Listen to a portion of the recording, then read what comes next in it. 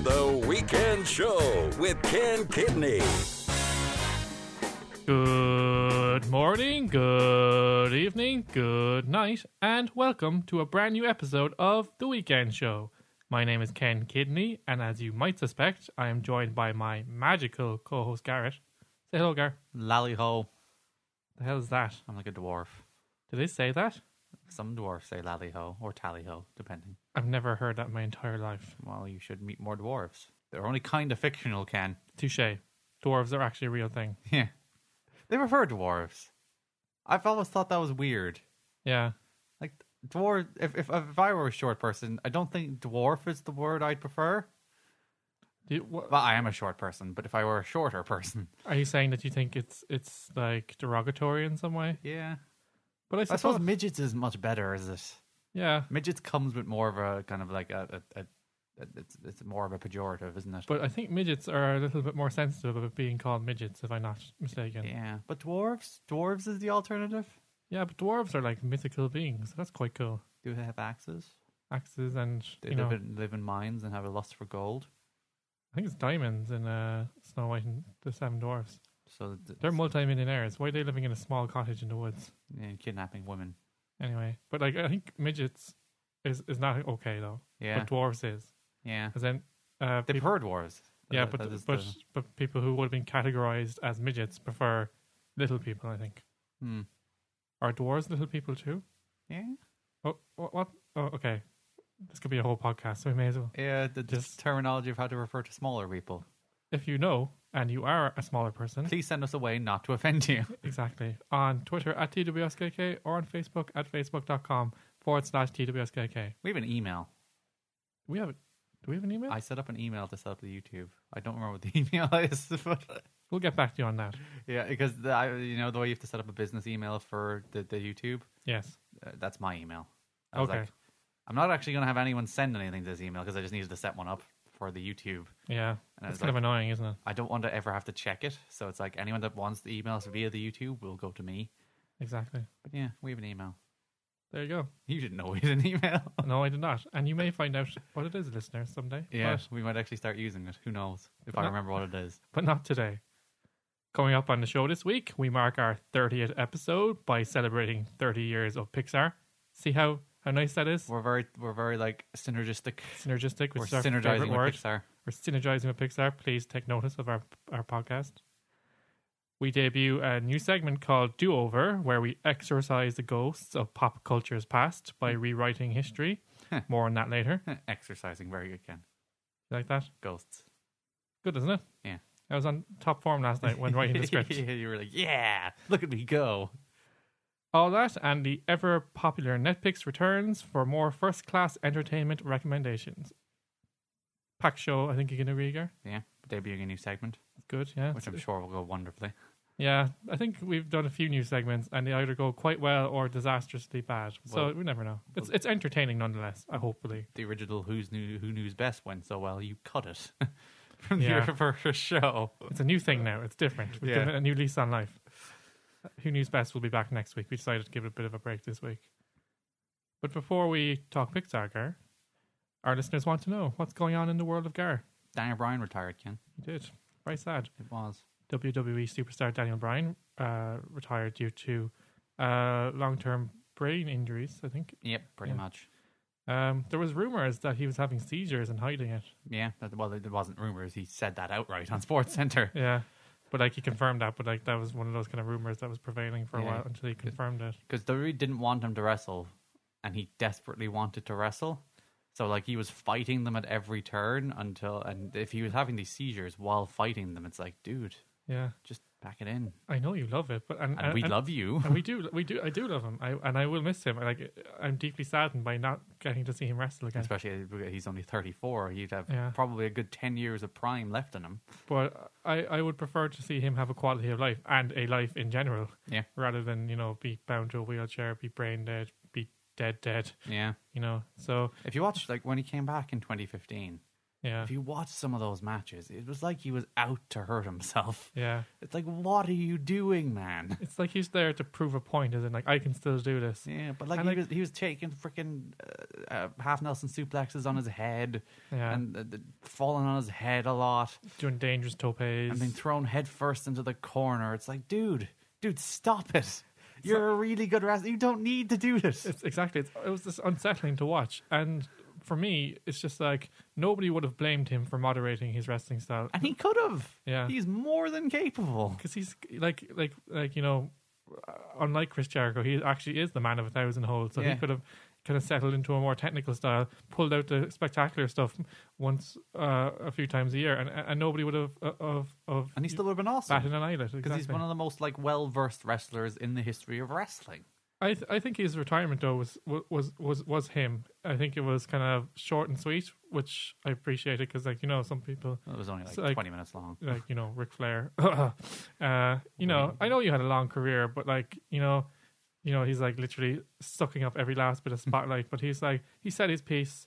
He went out in a humble fashion, authentic. He felt authentic, exactly, which is always what worked for him. He felt real, exactly, and like he didn't kind of big himself up. He kind of just talked about being grateful for the opportunity. How he loved doing suicide dives. Yeah, talks about being grateful for the fans, and he made it about them rather than him, which I thought was a nice touch as well. Yeah, he's great though. He's great. Do you think he's going to have a role in WWE going forward? At least in the short term. Yeah, he could be an announcer. I don't think he'd quite be able to get away with being a trainer because I'm pretty sure you have to go through relatively rigorous testing to do that. Yeah. But recruiter, PR face, there's loads of things he could do. Announcer. I said announcer. Yeah. Agent. He could be an agent. Yeah. It depends what he would want to do, because apparently up until recently he's been asking for his release because he wants to go wrestle somewhere else. The question is, he's 34, Ken. That's very young. It is. So do you think like Edge? What age was Edge? Late 30s. Yeah, he was kind of 38, I think. But Edge had hit higher highs by the time he retired. He was like a 13-time champion, or 11. Sorry, he had ticked all his boxes by the time he retired, which Bryan hadn't quite.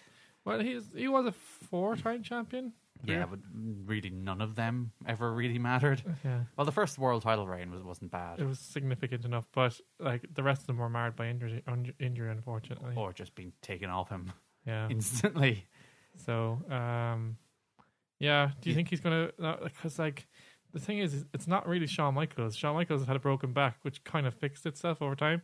Like it seemed like it was permanent, but through kind of exercise and looking after himself for a few years, it worked itself out. You can't undo a brain injury, Well, brains heal? They do heal, but I'm not a neuroscientist. And maybe you should watch that film Concussion, starring Will Smith doing an accent, a Nigerian accent, which we won't imitate. Yes, which I just kind of did. But I'd imagine your brain does recover to an extent, but I reckon he's done himself some permanent damage. And is it worth the risk? I don't think so. Still though, 34 Ken. Yeah, he might be cajoled into doing one more match. In controlled circumstances. Like you kind of don't want him to wrestle again. Yeah, but I can see him getting that itch again. Yeah, but he does have the one thing. And when Shawn Michaels finally retired, he was like 44, 45. Yeah, and again he'd done it all 6 times. He had 2 Hall of Fame careers. Yeah, so he could retire happy. He has nothing to come back for. Bryan, but the only thing is that he does have a kind of a family now. I'm assuming that him and his wife Brie will settle down now.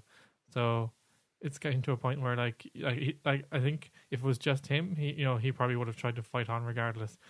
Got his release from WWE, went out to Japan, went back, maybe even to TNA, went back to ROH.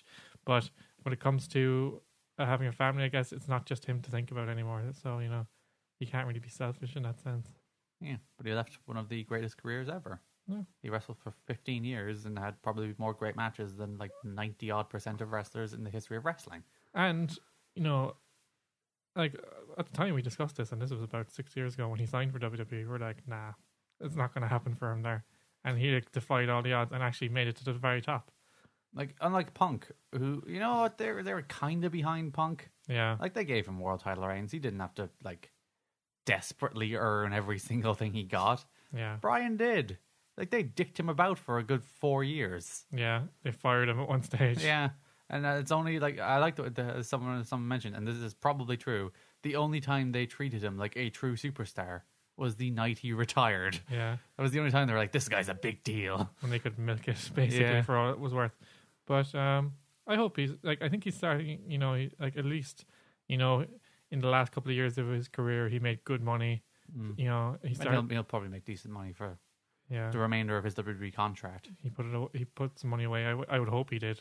And I heard he's starting kind of new businesses around his kind of vegan lifestyle. So, and he got a haircut. Yeah, thank God. He was looking pretty shaggy. Yeah, shaggy's not even the word. Bummish was probably the better word. It's just like, stop it, man. Just cut your hair. But I'm hoping he's savvy enough to kind of obviously, you know, remain with WWE, excuse me, for the time being, and, you know, make some more. Bree can make the big bucks now. Yeah, decent money. Bree mode. She can use all his moves now, and you know, diversify, because you know who knows how long WWE will stick with him now. You know that he's not of active use to them, so maybe he should look into kind of starting a business or doing something, becoming an actor.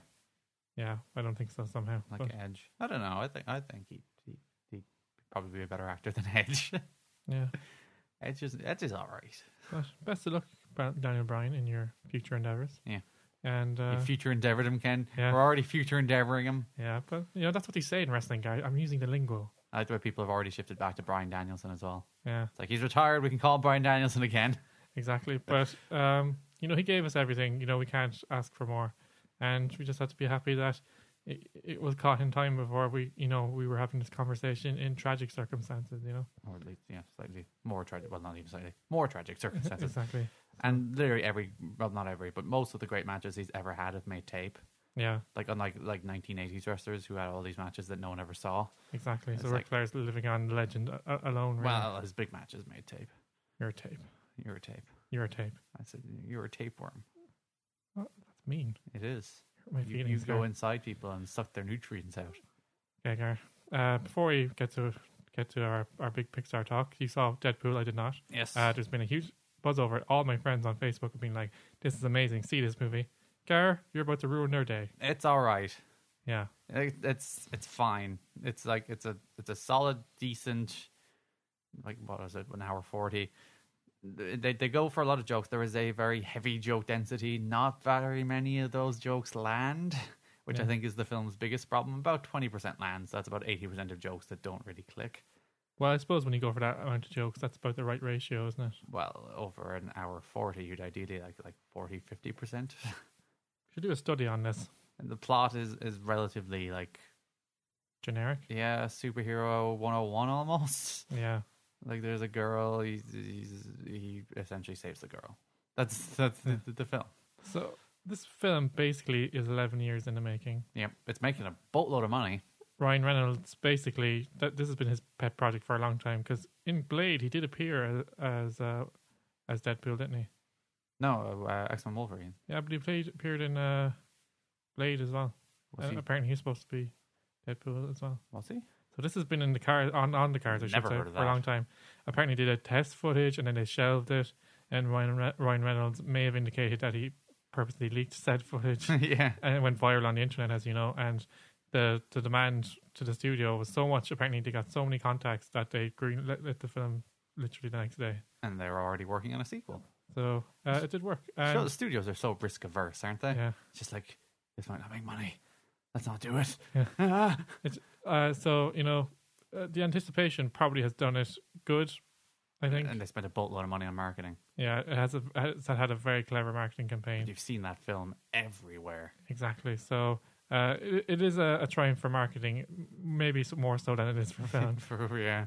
But if you want to see a good kind of gory adult kind of superhero adjacent film, go see Kingsman: The Secret Service instead. Well, it's no longer in theaters. You're going to have to rent it or find it online. Or build your own theater. Yes. Who doesn't want a theater again? Why don't you build me a theater? That's my dream. I want to have not like a home cinema room. I want like an actual cinema screen, like in an Omniplex in my house. That will cost quite a bit of money. I don't care. It's my dream. Like the Omniplex near my house costs about $6 million to revamp. So like that's like 12 screens, isn't it? Yeah. So like you one figure screen, divide that by 6. Yeah. Oh, by 12 even, so that's 500,000. That's not bad. Okay. If I was rich, I'd throw away money on that. Would you not? I would do that. Okay. Anyway. Pixar. Yeah, Pixar. Pixar turned 30, Ken. They did. February 3rd marked the 30th anniversary of the Magic Factory. That is the Pixar Animation Studio. They like sprinkle their little magic dust and everything, and it becomes magical. Exactly. They've got the secret formula. The studio, which began life as a technology company, not many people know that, Gar. Yeah, because most people like Pixar in 30. They existed from 95 with Toy Story. Exactly. They're 21. In 1986, forever changed the animated film genre with the release of Toy Story in 1995. But Toy Story was in development for about 4 years, and to get to that point, they had to sell technology. And Steve Jobs, who was kind of involved from pretty early on, was not convinced about the whole animation aspect. Well, he was wrong. It's like suck at Steve Jobs. Everyone's like, you're a genius. Toy Story is like the seminal film of millions of children's childhoods. I mean, get out of here. It really inspired not only a generation of moviegoers, but also a new generation of artists who we were seeing kind of thrive now in the animated genre. I think it's a golden age for animation now again. Except in Pixar, who are kind of like, lately. Yeah. Well, you know, we're celebrating Pixar, Gar. Let's not be cynical. Yeah. Pixar has, you know, in the past, Gar, we'll talk about the present and the future, but has produced some of the most beloved, critically acclaimed, and hilarious films of all time. I think we can agree that. Yes. Raking in nearly $10 billion at the box office. That's a lot of money. 15 Academy Awards. And only one flop. Well, we'll discuss that. But yeah. 55 Academy Award nominations in total along the way. That's a lot. I assume that's like technical and song as well. Yeah. Because they haven't released 55 films. How many films have they released? 15. 15. Toy Story. Yeah, I'm a bit of a Pixar buff. Toy Story got an achievement Oscar. I think that's being counted. Like when it was released, it got like a special award because they didn't have the animated section then. It got a special award for technical achievement. But yeah. So it's one of those things where like people don't know that Toy Story was like a huge gamble. People just didn't get even Steve Jobs were like, yeah, we sell software and hardware, and that's where I make my money. So okay, you can do your little side project, but you know, get the money for it somewhere. The animated films just weren't really a thing. There was Disney, and they made 2D stuff. Yeah. But this idea of like 3D animation, what is this? What is this heathenry? People just didn't see it. People didn't see it making money. People didn't see it actually becoming a reality. It's like computers making animation. You know, in computers, people make animation. Yeah. Computers taking our jobs. Yeah, that's basically it. You know, the old guard in Disney were just like whatever, but they also like it's kind of strange because Disney backed Pixar, so they kind of they distributed Pixar's films. Yeah. But they didn't before buying them. They didn't give them much financial help though. They was like, we'll distribute the film if you can make it. We don't have much faith in this, but give it a go. And but Steve Jobs basically he started off as an investor in Pixar, but he actually through basically pumping money into it, he just became the owner of Pixar. Yeah, because to get Toy Story made, they had to literally beg, borrow, and steal. Like there's a point where they ran out of money and they had to borrow more money, and Steve Jobs gave him $24 million. Just so if Toy Story flopped, yeah, it was those lovely films you love from your childhood wouldn't be there anymore. It would have been game over. But obviously, I think the one thing that Pixar obviously had in its favor was John Lasseter, who was a genius, of animation. Who he now basically runs Disney. Yeah, in 1986, he made a decision that wouldn't only forever change his life, but also the face of animation, as we said. He got fired from Disney, and he was typical. His dream was to work for Disney. He went to the Disney Animation School in Caltech, and they sacked him because I think he made one called Brave Little Toaster, and they just didn't get what his vision was, or didn't get his. So they fired him. They didn't get his style. You're out, John. You made a shitty short. Yeah, he was working at Lucasfilm in the computer graphics group at the time, so he was kind of interested in that kind of area to begin with. He thought it had potential, and then George Lucas decided to sell the division to Steve Jobs. So eventually, that division became Pixar. He had the choice of whether he wanted to go or stay, and he, stay with Lucasfilm and work with the Lucas visual effects company, so make a transition, or go with Pixar. And he decided to take the latter. He made a good choice. quote from our good friend John. I went with the new company, John recalls, in a video that we're going to talk about later. There was no question it was going to be something really special. Unless they didn't get it made. Yeah. It took 4 years, and if you've ever seen, there's a documentary called The Pixar Story. Yeah. Basically, to get the first film made, people worked day and night for 4 years. Yeah. You know, the computers. This technology wasn't a thing yet. No, they were making it as they were making the film. Yeah, they were developing the technology. The computers weren't powerful enough, so they basically had to run them through the night to get the rendering done. So because Pixar essentially set the standard in rendering now, don't they? Yeah, a lot of films are rendered by Pixar technology. Yeah, we're going to get onto that, Gar. It's coming up. Cool. Ooh, foreshadowing. But it's about 24, 25 frames per second, depending on what kind of frame rate you want for animation. And apparently, a single frame can take like a few hours to render. Yeah. So if you're using a computer, so like you're using a team of computers, so I think it was like a couple of days, by today's standards, to render a computer animated film to footage, it takes like a team of computers like a few days to do it. Yeah. It's unbelievable, like working day and night. This is very technical stuff. I know. It fascinates me just behind the scenes. Like you see this. You just have these computers sitting there going this magical film on screen, but it's just like the technical achievement and the technical need to bring that to the screen is massive, you know. But do you want to take us forward, Gar, in our Pixar retrospective? Yeah. So under John Lasseter and Ed Catmull's leadership, it would kind of like revolutionize film. Yeah. 3D animation would eventually go on to become the standard. 2D would become the exception. Exactly.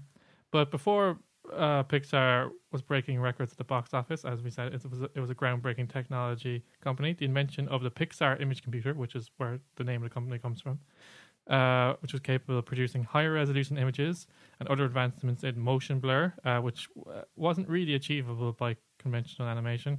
Complex, flexible characters, just basically, taking the squash and stretch principles from traditional animation and kind of just using computers to achieve a more kind of fluid effect, and hand-painted textures. They were able to paint literally onto the 3D models, which was another huge advancement.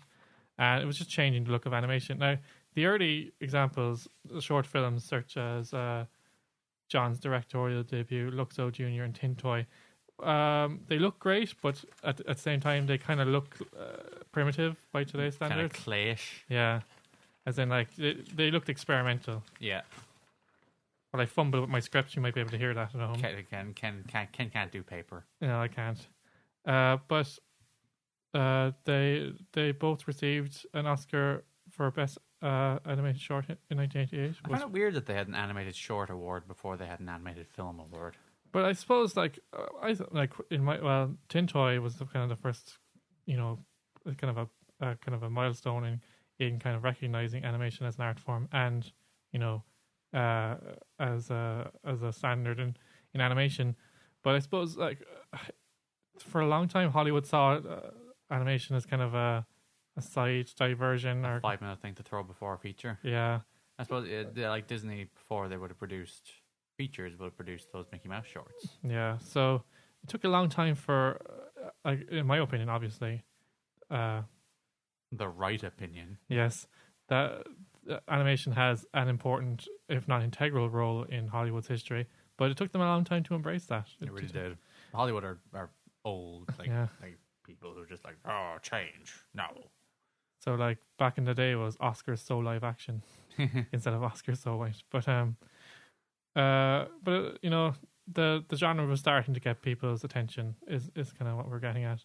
And then in 1989, they released its RenderMan software, which is still an industry standard, as you said, Garrett. I assume it's not the same software. No, well, I assume they've updated it since. I think they're up to RenderMan 95 now. Jeez, that was a joke. But oh right, yeah, I didn't get it. Yeah, so we're gonna move swiftly on. I ruined Ken's joke. But for computer graphics films, it's still used today. So there you go. That's what Disney and Pixar have always been able to do, though. They've always been able to innovate. So they're creating the technology and the art form drives the technology, but the technology enhances the art form, so it's kind of symbiotic in that sense. Yeah. And we're getting to the big one, Gary. But in 1991, their biggest turning point, Disney and Pixar have announced plans to make and distribute the first feature-length computer animated film. So, well, now feature length. Toy Story is like 75 minutes, isn't it? Yeah, which is long for. I mean, like it took ages. It took about 20 years for animation, 2D animation, to get to the point where they could actually, probably more, 20, 30, 40 years to get to the point where they could develop a short film into a long format with Snow White, which is about 70 minutes as well. Yeah. So it like whereas now the standard, and like that's kind of the reason you see like animated films generally fall between like 90 and 100 minutes. Yeah. Because it would cost so much money to make them too long. Exactly. Basically, it's just a long process, and it's like, yeah, you look at Pixar's budgets and you see like 200 million. It's a cartoon, but you're paying a team of like 250 artists, writers.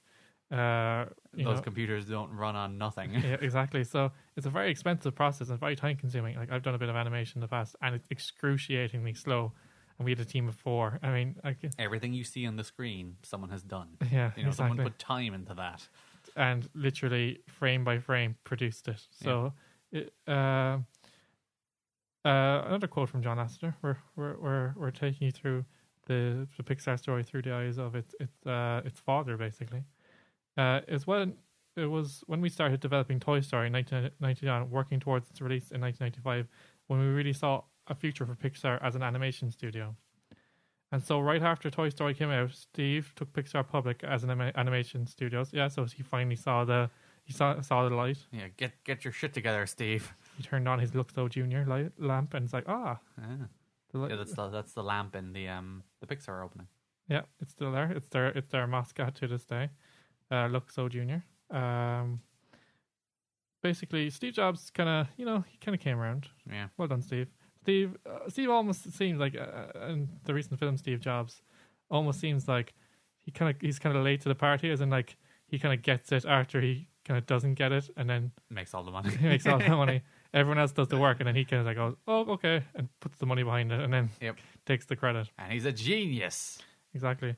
I felt very proud of that Steve came around from hardware and software to seeing the potential and the value of how cool doing computer animation could be, and really bet the whole company on that. So basically, they still sell software. They actually, to this day, still sell software. You still see, if you wait till like the end of the credits, you'll see rendered using Pixar's whatchamacallit. Yeah, so you can still buy it. I actually looked at it.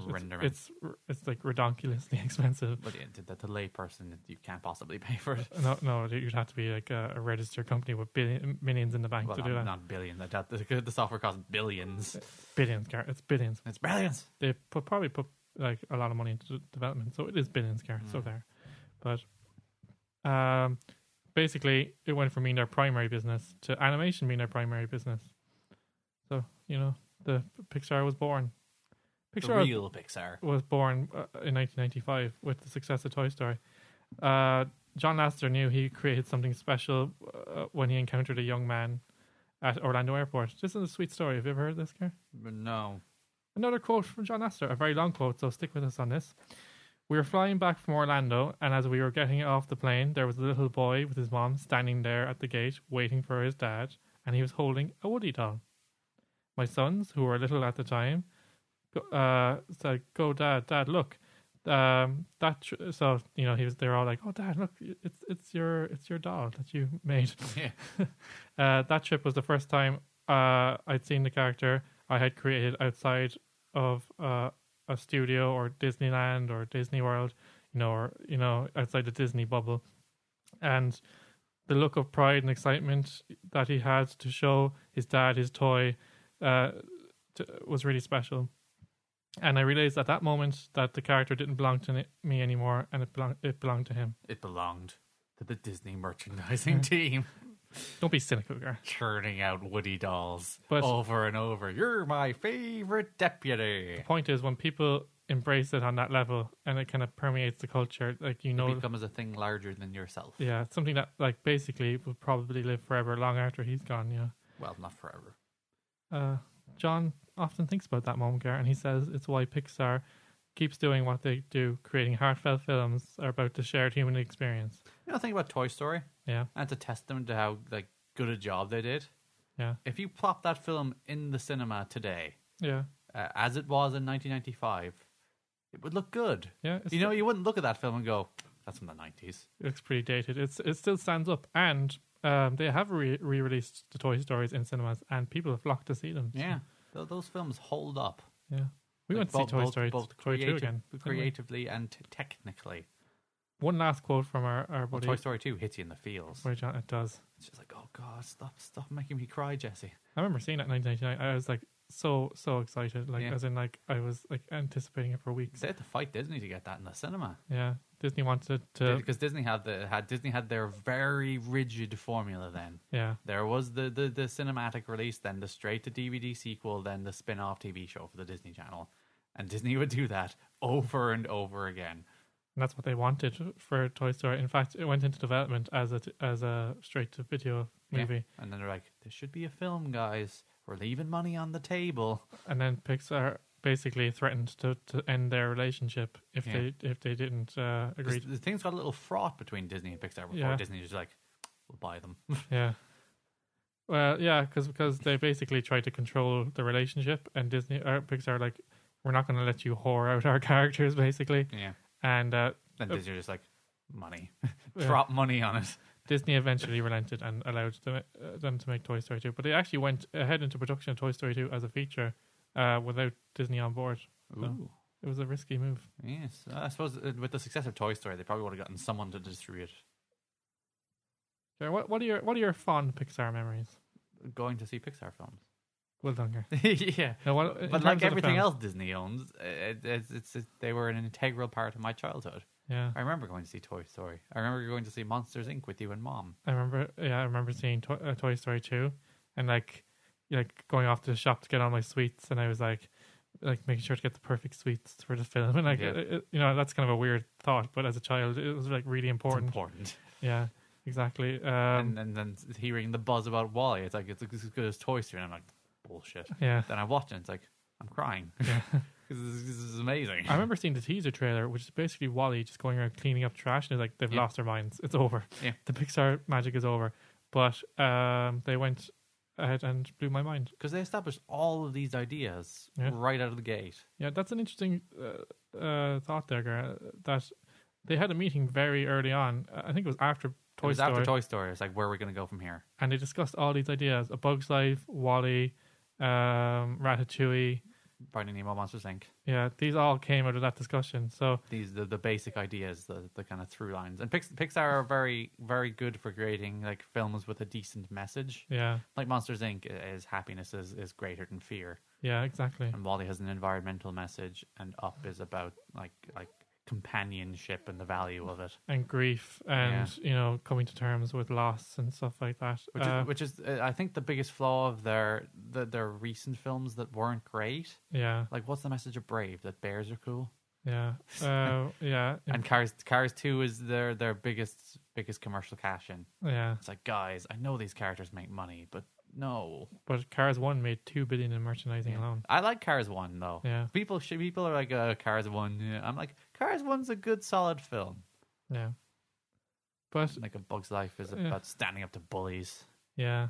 So I think they've maybe how circus animals can fight. But we're kind of entering a decade of ownership under Disney now, and Disney. You can see that. Yeah, you can see that they're. So Disney didn't make sequels either, though. Yeah, that was a thing Disney never did. Yeah. I don't think there's ever been a sequel. I think Pooh is the only person who's gotten a sequel under the like proper Disney animated brand. Oh, bit of trivia, Gar. There's another one. Oh God, it's actually really obscure. It's strange that I got a sequel. Rescuers? Yes, yeah, Rescuers. Yeah, because they have the kind of like the Toon Studios. Yeah, the kind of smaller ones who got spin-offs. But yeah, Disney never made sequels either. And then Pixar, they're like to Pixar, make Cars 2, make Toy Story 3. It makes us too much money. Yeah, so I think that maybe because like Disney and Pixar blended now, And you can see in a lot of their recent films, the Disney values or the Disney formula is a lot particularly Brave. Is Brave and The Good Dinosaur. The Disney formula is in those films, and I think they should be separate at all times. But then you still got something like Inside Out, which was a masterpiece. Yeah, it is Pixar. It is one of Pixar's best films, which is about embracing change and. And again, you can see the really smart ideas and really strong messages coming out of it. And particularly, it's okay to feel sad, which is a very mature message for a kids' film, which is usually like bright, happy colors, ignore your feelings, everything is fine. Yeah, coming to terms with change, and the animation style was experimental as well. It was kind of different, whereas The Good Dinosaur. I haven't seen The Good Dinosaur yet. Was it? I think I mentioned this before. Technically, they rendered the world in something that is the most photorealistic I've ever seen. It looks marvelous in terms of the landscape and the water and the sky and stuff like that. But the characters just look kind of jarring in that setting. Yeah, because they look kind of cartoonish. Yeah, it's kind of cartoony characters dropped into a very real looking world. Yeah, doesn't really work. So I don't think they're losing their way. I think that just like the Disney influence is in there more. I would like to see it kind of lessen. Yeah, but then when you look at Disney are making masterpieces in their own studio now. So maybe they're sucking all the creative juices out of Pixar. Yeah, because Bolt is a Pixar adjacent film as well, wasn't it? Yeah, it started life of Pixar and then Disney took it over. Migrated Disney during their kind of rough patch. Their fallout period, yeah. But here's a very hard question, Gareth, before we talk about the future of Pixar. What's your favorite Pixar film? Ooh. Nostalgia leans me toward Toy Story. Yeah, I would agree with that. But I think if you really pushed me, I'd settle on WALL-E. Yeah. I think. If you really pushed me as well, I'd probably settle on Up. Up is a good one. Yeah, it just made me feel so many feels. Especially that first 10 minutes. That won the Oscar alone. Yeah. And it got the nomination for Best Picture. Up as well. I remember seeing the premise for that. It's like an old man. His wife dies and he kidnaps a child in a house full of balloons. Takes him to South America. Yeah. It's just like, have they lost their minds? And then it's like, and then I felt sorry for questioning them. Yeah. But I think that it's like even like a smaller film, like Ratatouille. That's a damn good film. It's such a strange premise, but like in the context, it just makes so much sense. Chef become a master chef.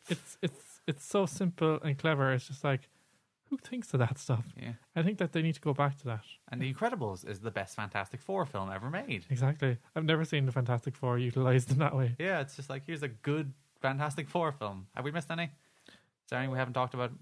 I've never seen Finding Nemo. Finding Nemo is one of their biggest financial successes. I've never watched it. It made like I've watched every Pixar film, but it's just like Finding Nemo. It made like $700 million or something. Yeah, maybe I'm saving it. I'm just leaving that one Pixar film just in case it's like, I really want to watch a Pixar film, but I've seen them all. But I haven't seen them all. There was a long time when I didn't see it either, and I was like, what's the big deal? It seemed kind of childish or gimmicky, and I saw it and I was like, I'm sorry, Pixar. I'm sorry. I'm sorry. I'm sorry I doubted you.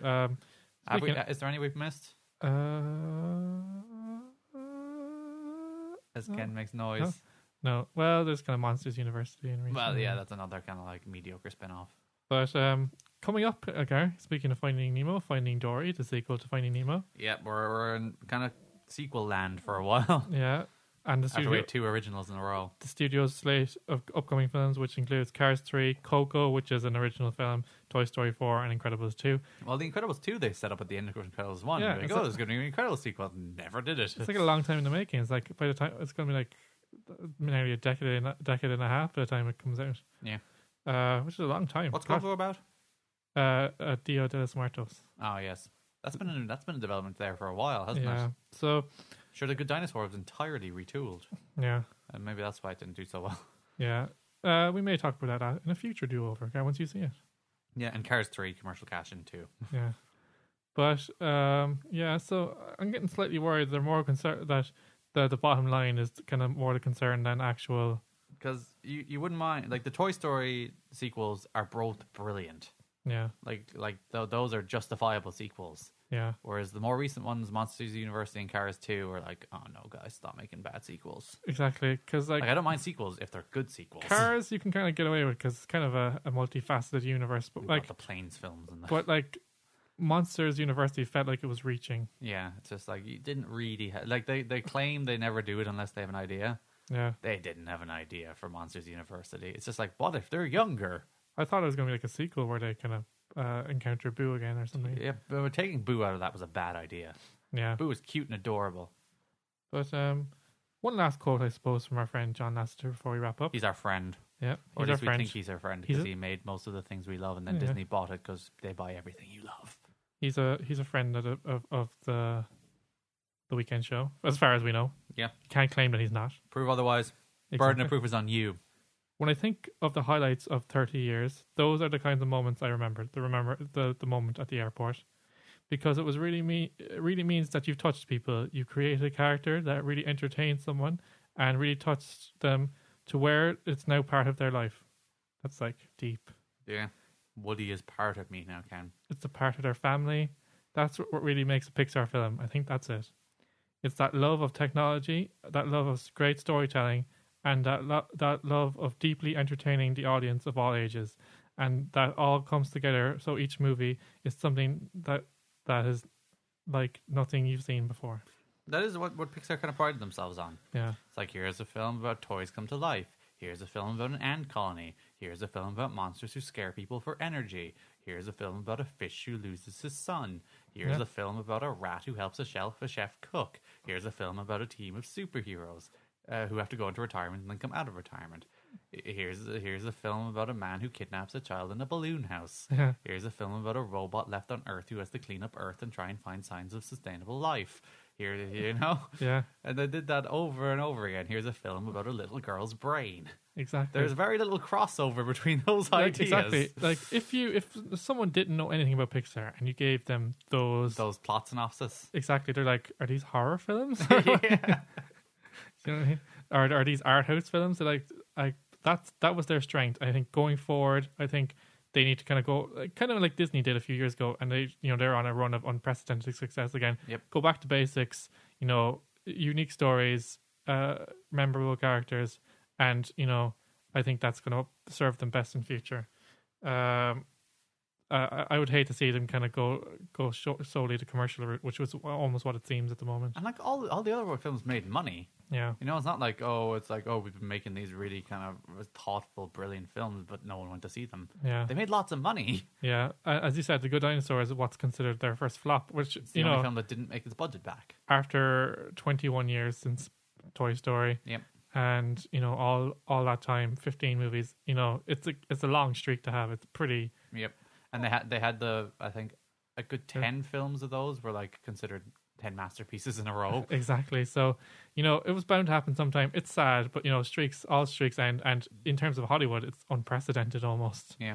So, and I've mentioned this before, I think films have more of a chance to be profitable these days, Especially with the Disney merchandising machine behind it. It's not just that, just like on demand, Netflix, stuff like that. Subway tie-ins. Yeah. Even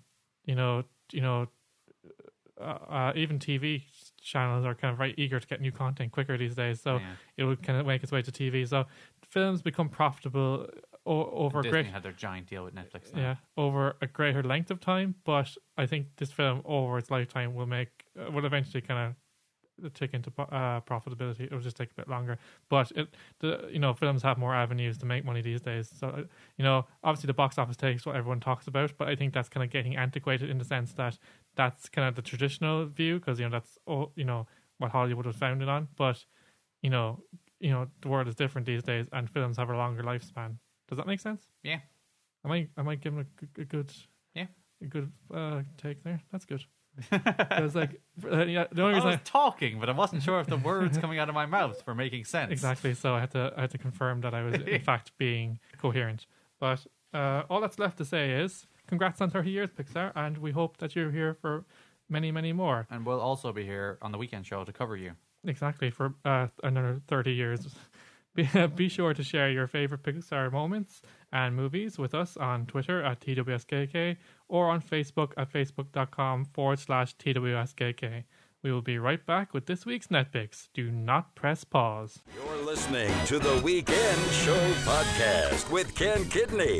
Download a new episode every Saturday at soundcloud.com/TWSKK or find us on iTunes. Now it's time for Netpix. You're listening to The Weekend Show with myself, Ken Kidney, and my co-host, Garrett. It's that time of the week again where we regale you with our hand-chosen entertainment selections available to consume on the web in our favourite segment, Netpix. What have you got for us first this week, Gar? When you talk about Marvel films, yes, most of the time, like the blonde-headed stepchild is the Thor films.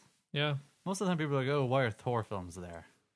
Yeah. They were very successful in their own right, especially the first one. Well, yeah, they make money. Yeah. All these films make money. But I can see what you mean. Is like when I think of Marvel films, I think of Cap, I think of Iron Man, but I actually kind of almost forget about Thor unless he's in an Avengers film. Yeah, it's like, oh, no. There's like, I watched Thor, the first Thor during the week. Yes. It's like, that's a good film. I really enjoyed it. I saw it twice in the cinema. Yeah. Oh, yeah, because you went to, I haven't seen it with you, didn't I? Yeah. I was like, that's a good film. Now, Thor 2, not so much, I don't think. But anyway. Yeah. Well, I like Thor 2 too. It was alright. 2. But I do think that on second viewing, like the surprise of like who Loki is, yeah, and you know what he means to the universe. But if you watch it after you've seen other films, lessens the impact of Thor. Yeah, because while you can see decent foreshadowing and stuff, where it's like, oh yeah, he's manipulating things. Yeah, is it kind of reveal that he is the villain is kind of spoiled on you. Yeah, but yeah, it's a good film. It's like Chris Hemsworth is charismatic. And when he's like a god on Earth, it's funny. Yeah. Because he's like, get me a horse. Yeah. And when he drinks his drink, it's like smashes the cup on the floor and I want more. Another. Yeah. But yeah, there's good comedy in that. It's kind of a good, allegorical story, basically. Kind of classic hero, gets too big for his boots, basically. He has hubris. Exactly. He, needs to learn humility, struggles to learn said humility. Yeah. And, but like the moment, when he's kind of fighting that big thing, I can't remember what it's called. The Destroyer. The Destroyer, yeah. And, he hasn't got his hammer and he's basically mortal and he's about to die. Yeah. I find that a very emotional scene. I actually gotta give it not kind of teary eyed, but I kind of got like, I was kind of literally grabbing onto the edge of my seat going, no, Thor, no. Yeah. I think the emotional beats of that film land. And that moment where he finally proved himself and Mjolnir. Meow as the girl in the film calls Kat Jennings calls it. Returns to him. It's just like, yeah. And then his fancy cape comes back. Yeah, because for some reason the clothes come with the hammer. Exactly. So like that's like the emotional high point of the film for me, and it really, really landed, I thought. Yeah. And it's got good action. Has Coulson in it. It's not that annoying action where it's really close up, you can't see what's happening. I hate that. And him wielding the hammer is awesome. Mjolnir. Meow meow. Yeah. And Jeremy Renner's in it too. Yeah. Which you'd forget. Yeah. His little Hawkeye cameo. Oh, Hawkeye. I don't mind Hawkeye. He's another. He should never have his own film. No, God, no. He'd never be able to carry his own film. But in an ensemble, Hawkeye is fine. I do like arrows. Even if Jeremy Renner shoots a lot more arrows than Arrow do, so we'll give him points for that. I watched an episode of Arrow the other day, and I know I haven't watched it in like 4 seasons. Yeah. But it's like, what in the name of God is happening on this show? Like, people being resurrected, and there's like multiple different secret societies. And Arrow isn't Arrow. Yeah, and I don't know. And he was Ra's al Ghul for a while, and then if someone else is Ra's al Ghul, and now someone else wants to become Ra's al Ghul, and it has Captain Jack in it, and he's not Captain Jack. Yeah, which is upsetting.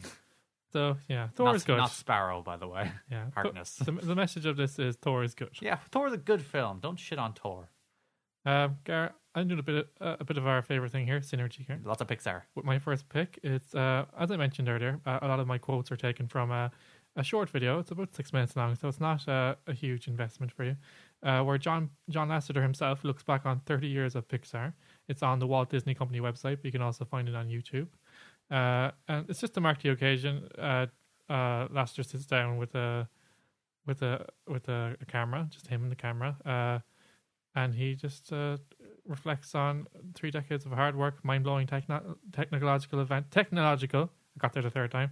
Ken versus words. Advances, and of course, great filmmaking. So he just kind of gives his thoughts on what led to Pixar's success. And I always like listening to him because he's got like a really, really nice voice. I don't know. How he became one of like the most powerful men in Hollywood. Yeah, went from like on basically fired from Disney, and now he's like the head of Walt Disney Animation and Pixar, chief creative officer. He did direct John Carter though, didn't he? Did he?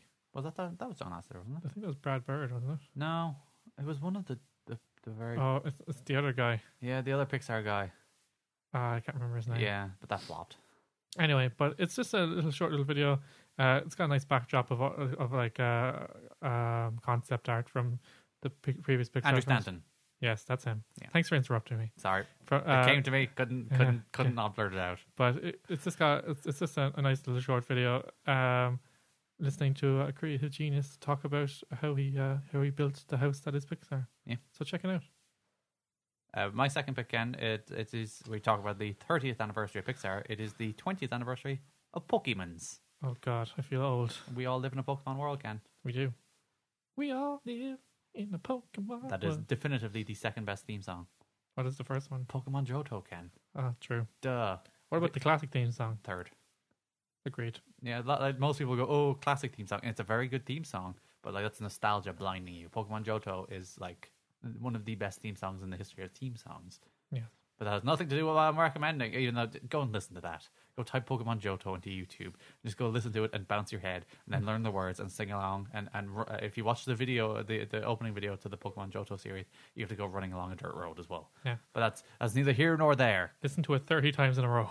Yeah. For 30 episodes. What I'm going to recommend this week is the fine folks at Pokemon made the original Pokemon film available for free on their website. Really? Yeah. Interesting. So you can go watch Pokemon, the first movie. They've retroactively renamed it. Oh, yeah. Because it's Pokemon the first movie now, which I don't think it was at the time. Yeah. Which we went to see. I think we went to see the first two in the cinema. I went to see the first one. I didn't think I'd see the second one. Because the second one came with the Mew card, though, and I have the Mew card. Yeah, I have one too. I don't know where I got it from. So I think we definitely saw it. That's the one with Lugia and the legendary birds. Yeah, I remember they're giving away cards for the first one, and I remember you got Dragonite, didn't you? Yeah. Did you cry to get another one? No. What happened was we pre-bought the tickets when they weren't giving away the cards, and then they're giving away cards, and for some reason I got really upset and started crying, and I was like blubbering to the girl, and she just gave me like a bunch of them. Yeah, it's like please, lady, stop crying. But yeah. I was so like, you talk about movie events of your childhood. There's the memorable ones like Lion King, Aladdin, Toy Story, but those were ones that you just happened to see because they were there at the time. Yeah. Pumped for Pokemon. Yeah, the ones that you're anticipating, the Power Rangers movie. Yep. And Pokemon is the one I remember the most. As in, like, it's finally happening. Yeah. It's like the movie event of my childhood in some ways. Looking back on it, it doesn't hold up for me that well. I think it holds up very well. The one thing is that they have... Go on, unveil your plot hole.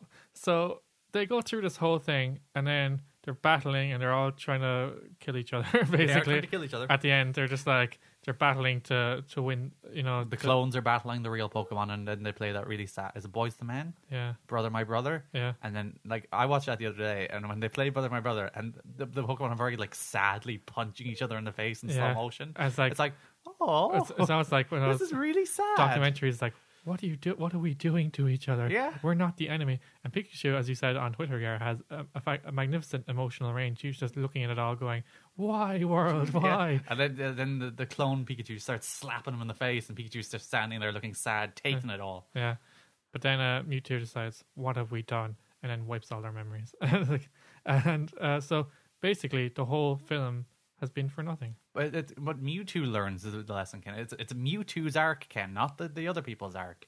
It's teaching Mewtwo that it's okay. You don't have to be superior to anybody. I think my theory is, Gareth, that they went down that road, and then they realized that their entire franchise is based on these creatures fighting each other. But again, it's not the sporting endeavor of Pokemon fighting. That's fine. Yeah, it's fighting for war, fighting for supremacy. That's what's wrong. They were afraid that children would understand the emotional complexity of fighting animals is wrong, and then Pokemon stock would plummet because nobody. No, it's like children is like, it's like Pokemon is cruelty. I'm not watching Pokemon anymore. But it seems like they kind of just went like our whole premise is cruel, and then we're like, wait a second, this is how we make money. Let's go back on that. But Ken, it was the hate fighting, Ken, they didn't like. Ken, stop rooting Pokemon. It's a good film. And Ash is turned to stone, and Pikachu is like, Drew! And he's shocking Ash, and it's and Pikachu, tears roll down his face, and then the tears bring Ash back to life, Ken. It's dumb.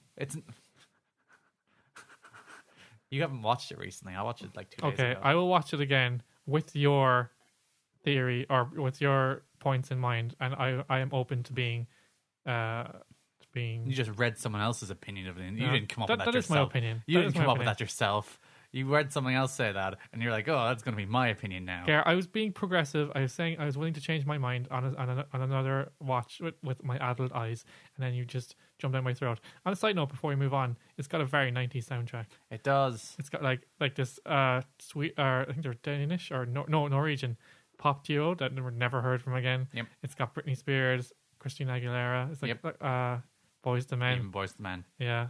I think JT is on there, NSYNC are on there somewhere as well. I think It's NSYNC are on that era. yeah, it's just like so like 90s. In fairness, most of those songs aren't really in the film. Yeah, It's like music. It's on the soundtrack or during the credits. exactly. They just kind of like all these stars wanting to cash on being associated with Pokemon. I watched the second one as well Yeah, during the week, and there's a Weird Al Pokemon song. is there? Polkamon, as in Polka Mon. It's the polka rap. He just essentially names Pokemon. But it's like Weird Al did a Pokemon song. Why did I forget that Weird Al did a Pokemon song, Ken? Maybe you wanted to forget, Karen. It's a good song. I'm like, yeah, go Weird Al. Okay, Weird Al, whatever. Your final pick, Ken. My final pick is a comedic special, which Netflix, I should say. Netpix is this segment. Yeah. Until they buy it out. Because they're... Or sue us. Yeah. They're getting famous for that these days. They kind of commission a lot of comedy specials. A lot. And this one is one I watched during the week and I was very enamored by. It's Hannibal Buress. Have you heard of Hannibal Buress before? I have. Where have I heard of Hannibal Buress? He's kind of in movies now and TV, so you know him. Yeah. He's going to be in Baywatch. So is The Rock. Yeah. The Rock can even run down the beach with his freaking gigantic muscles. Yeah, without tearing a quad.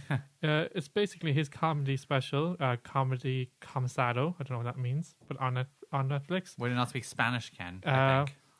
I just think he's kind of one of those really intelligent stand-ups where he doesn't use, like, he kind of uses kind of crude jokes, but he also kind of uses jokes where he kind of constructs it throughout the kind of the set, whereas, things pay off later that he sets up earlier. And, yeah, like Darrow Brain. Yeah, like Darrow Brain in a sense.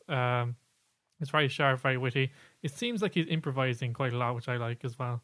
So he's just a funny guy. It's an hour long. Also like Darrow Brain. Yeah, it's an enjoyable watch for an hour. Some of those comedy specials, you watch them on Netflix and you're just like, this is shit. Where did he forget the jokes? Yeah, it's just like... That's what I think about when the middle. Yeah. It's like I watch that show and I'm like, did they forget the jokes? Yeah.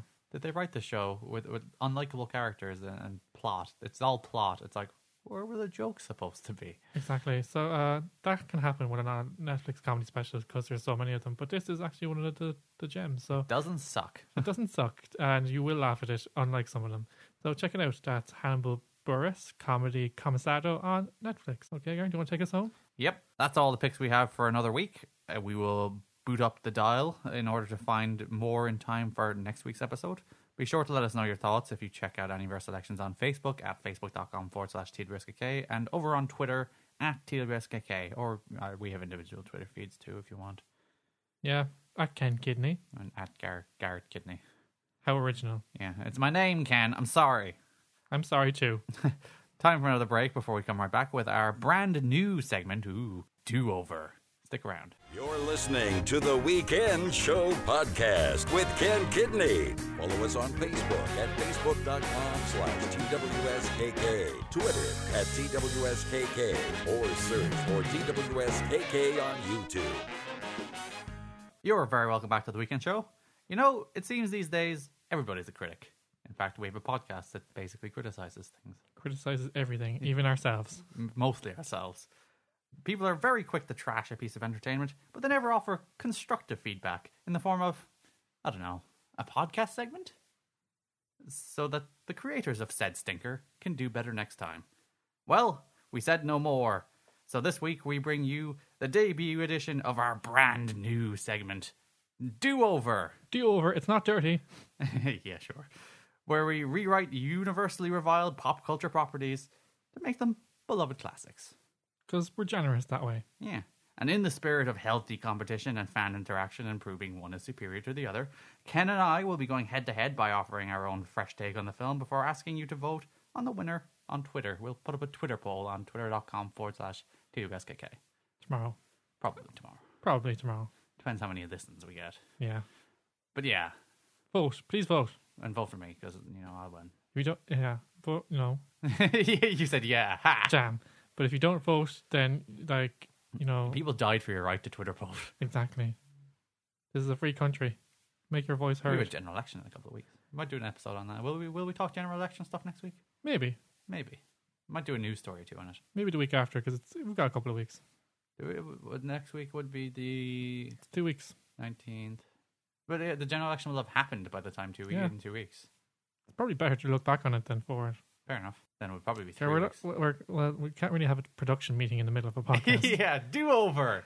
Do-over. In this first entry, we do Disney's recent big-budget flop Tomorrowland, starring George Clooney, Hugh Laurie, and Britt Robertson.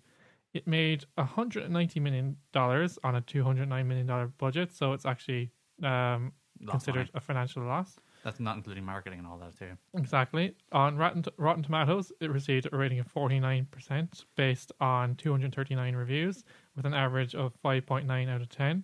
The site's consensus reads, ambitious and visually stunning. I think we can agree on that. It does look nice. Tomorrowland is unfortunately weighed down by uneven storytelling.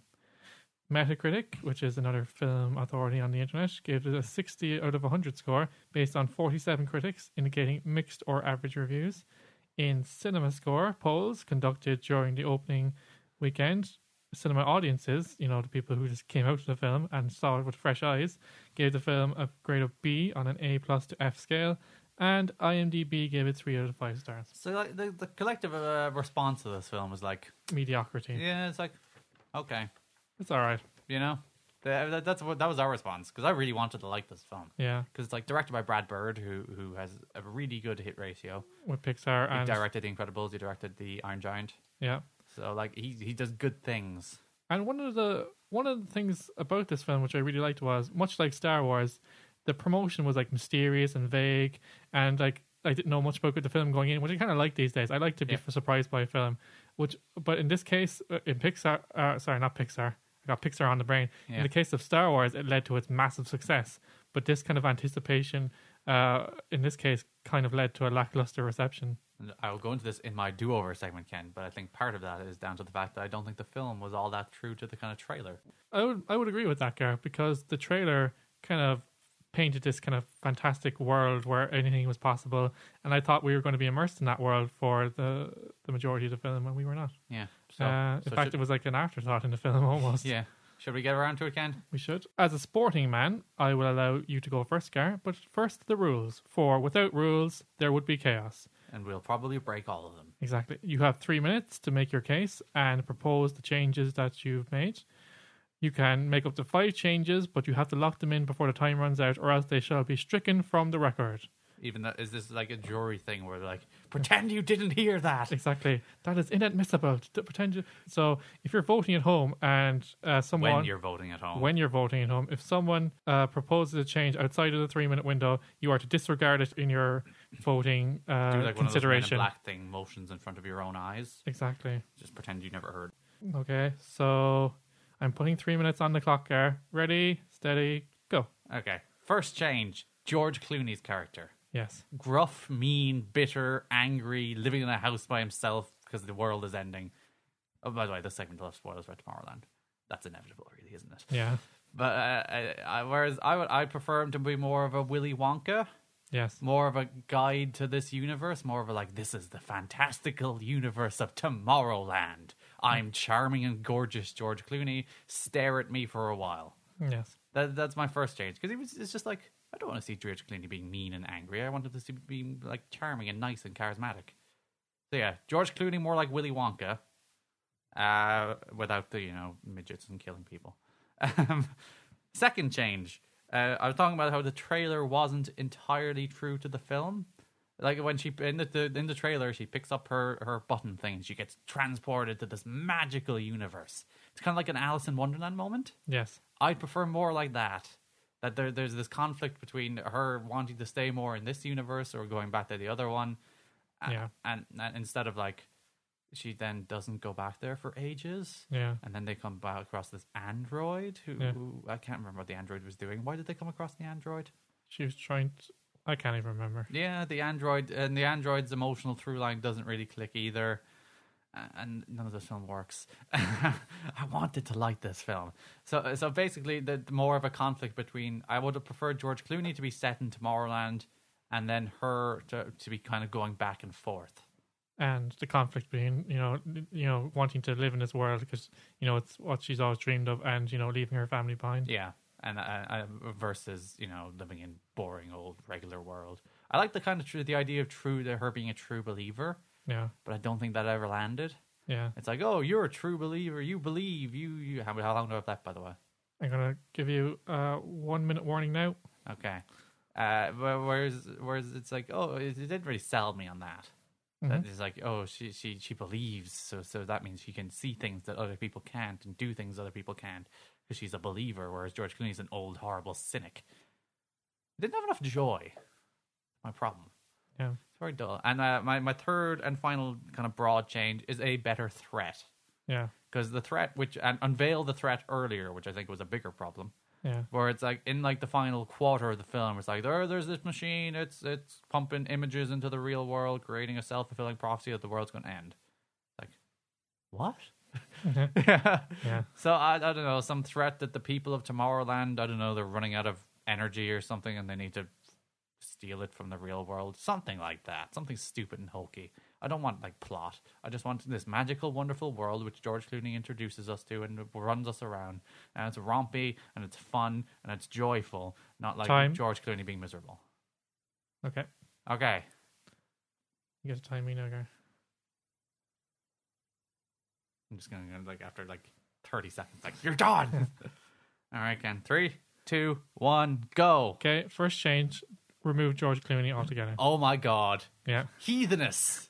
George Clooney, I think in recent years, George has done comedy and he's done kind of lighter films. In recent years, he's become too synonymous with drama and serious films. I just don't think he can pull off a kids' movie anymore. But he's so charming. I saw none of the charm in this film. So that's a scripting problem. That's not a George problem. I would disagree with you, guy. I think George just wasn't bothered about this film. But he's gorgeous. He kind of I don't know what his motivations for doing the film was. He just didn't seem to click. So I would have replaced George Clooney with a more affable actor. Who are you going to replace him with? Don't you say Chris Pratt. That's the lazy option. No, it's not going to be Chris Pratt. Let me think. I don't want to spend too much time thinking about this. Yeah, I'm trying to run the clock down. But I don't know. Even some like I don't know. Damn it, Tom Hanks. But, yeah, okay. Damn it. Boom. Went for the most likable actor in Hollywood. 2 minutes left. I suppose I should move on to my next one. I'm similar to you. It's like I would like to establish a credible threat, but that was almost like they kind of hinted at the start of the film, and then it came back at the end, and it was like, yeah, most of the film, it was uneven because most of the film was about her getting to Tomorrowland. So I would have had her go to Tomorrowland pretty much in the after the first act of the film. It'll be set in Tomorrowland. But I would also remove the whole she's the chosen one aspect. I think that was weak and it was lazy. So Twilight tropes. Yeah, so she I have no problem with her being a strong female character and her being a heroine, but like, oh, she's the only one that could save the universe and she's destined to do this. I think it was just a bit rubbish. And I think the android character was a bit lazy. She seemed to be kind of like there to basically be killed off in an emotional fashion in the end. I think they should have made more of the relationship between her and George Clooney. Oh, so do you want more of that relationship? So her and Tom Hanks. Tom Hanks, okay. So I think that they should have spent a bit more time on that relationship because the whole emotional power of her death would have been more if Tom Hanks is more likable.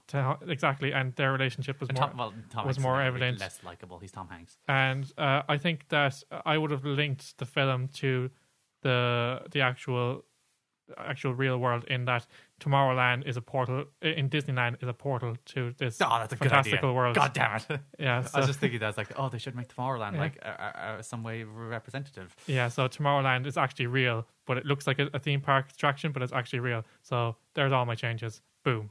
You have 11 seconds. Use them as you will. Tom Hanks has a sidekick that's a robot. It's a cutesy sidekick. Yeah, with that actually looks like a mini Tom Hanks. Time. I've added the mini Tom Hanks robot at the end. Mini Tom Hanks robot. So I think I made 5 changes there, so I didn't break any rules. Yeah, who cares? Yeah, so yeah, that's it, Gar. I won. I clearly won. Gar, you replaced George. Yeah. George Clooney is an icon. With Tom Hanks. Charismatic hero. I replaced him with Woody and Captain Phillips. This is my boat, and I won't let you... That's not a very good Boston accent. No, it's really not. But Gar, or the guy from the terminal. I purposely went second. This is my boat, and I will not get off. Yeah, I purposely went second so I could totally wipe the floor with you, which I proceeded to do. Sure I totally beat you. Sure. Gar, it's not up to us. Who wins? You decide. You can make your voice heard on our Twitter poll. Voting opens tomorrow at TWSKK. Let us know how you'd fix Tomorrowland on Twitter. Or if you prefer, you can drop us a line on Facebook at facebook.com/TWSKK. We'll be right back to wrap up the show with details on next week's episode. Stay tuned. You're listening to the Weekend Show podcast with Ken Kidney. Download a new episode every Saturday at soundcloud.com/TWSKK or find us on iTunes. Okay, my favorite deputies, that's our show for this week. Thank you for taking the time to click play or download on the podcast. You can now find a new episode every Saturday at soundcloud.com/TWSKK. Make sure to bookmark the link or subscribe on iTunes so you never miss an episode. Speaking of, you can also track us down on iTunes, as I just indicated. Yeah. If you like the show, why not write us a review on iTunes? We're on iTunes. Yep. Apple. We're legit. Even though we buried Steve Jobs over there. Yeah. He's already... Figuratively. Sorry. Yeah, he was buried many years ago. But it really does help more than you know, so do us a solid and write us a review. If you can't wait until next week for more weekend show antics, you can relive snippets of our best bits on YouTube. Just search TWSKK. You can reach out to us on Facebook at facebook.com/TWSKK. And where can they find us on Twitter, Gar? At TWSKK. We were brought to you this week by our sponsor, the Luxo Corporation. There's a lamp over there. Yes, maybe made by Luxo, we don't know. Probably not. Next week, we talk the new Premier League TV deal and ask if, with figures soaring to record highs, is top-flight English football headed for a massive collapse? It's sure to be an interesting discussion, so do join us and offer your thoughts. Our theme music is by the very talented Mr. John. And until next time, say goodbye, Gar. Bye-bye. Take it easy, everybody.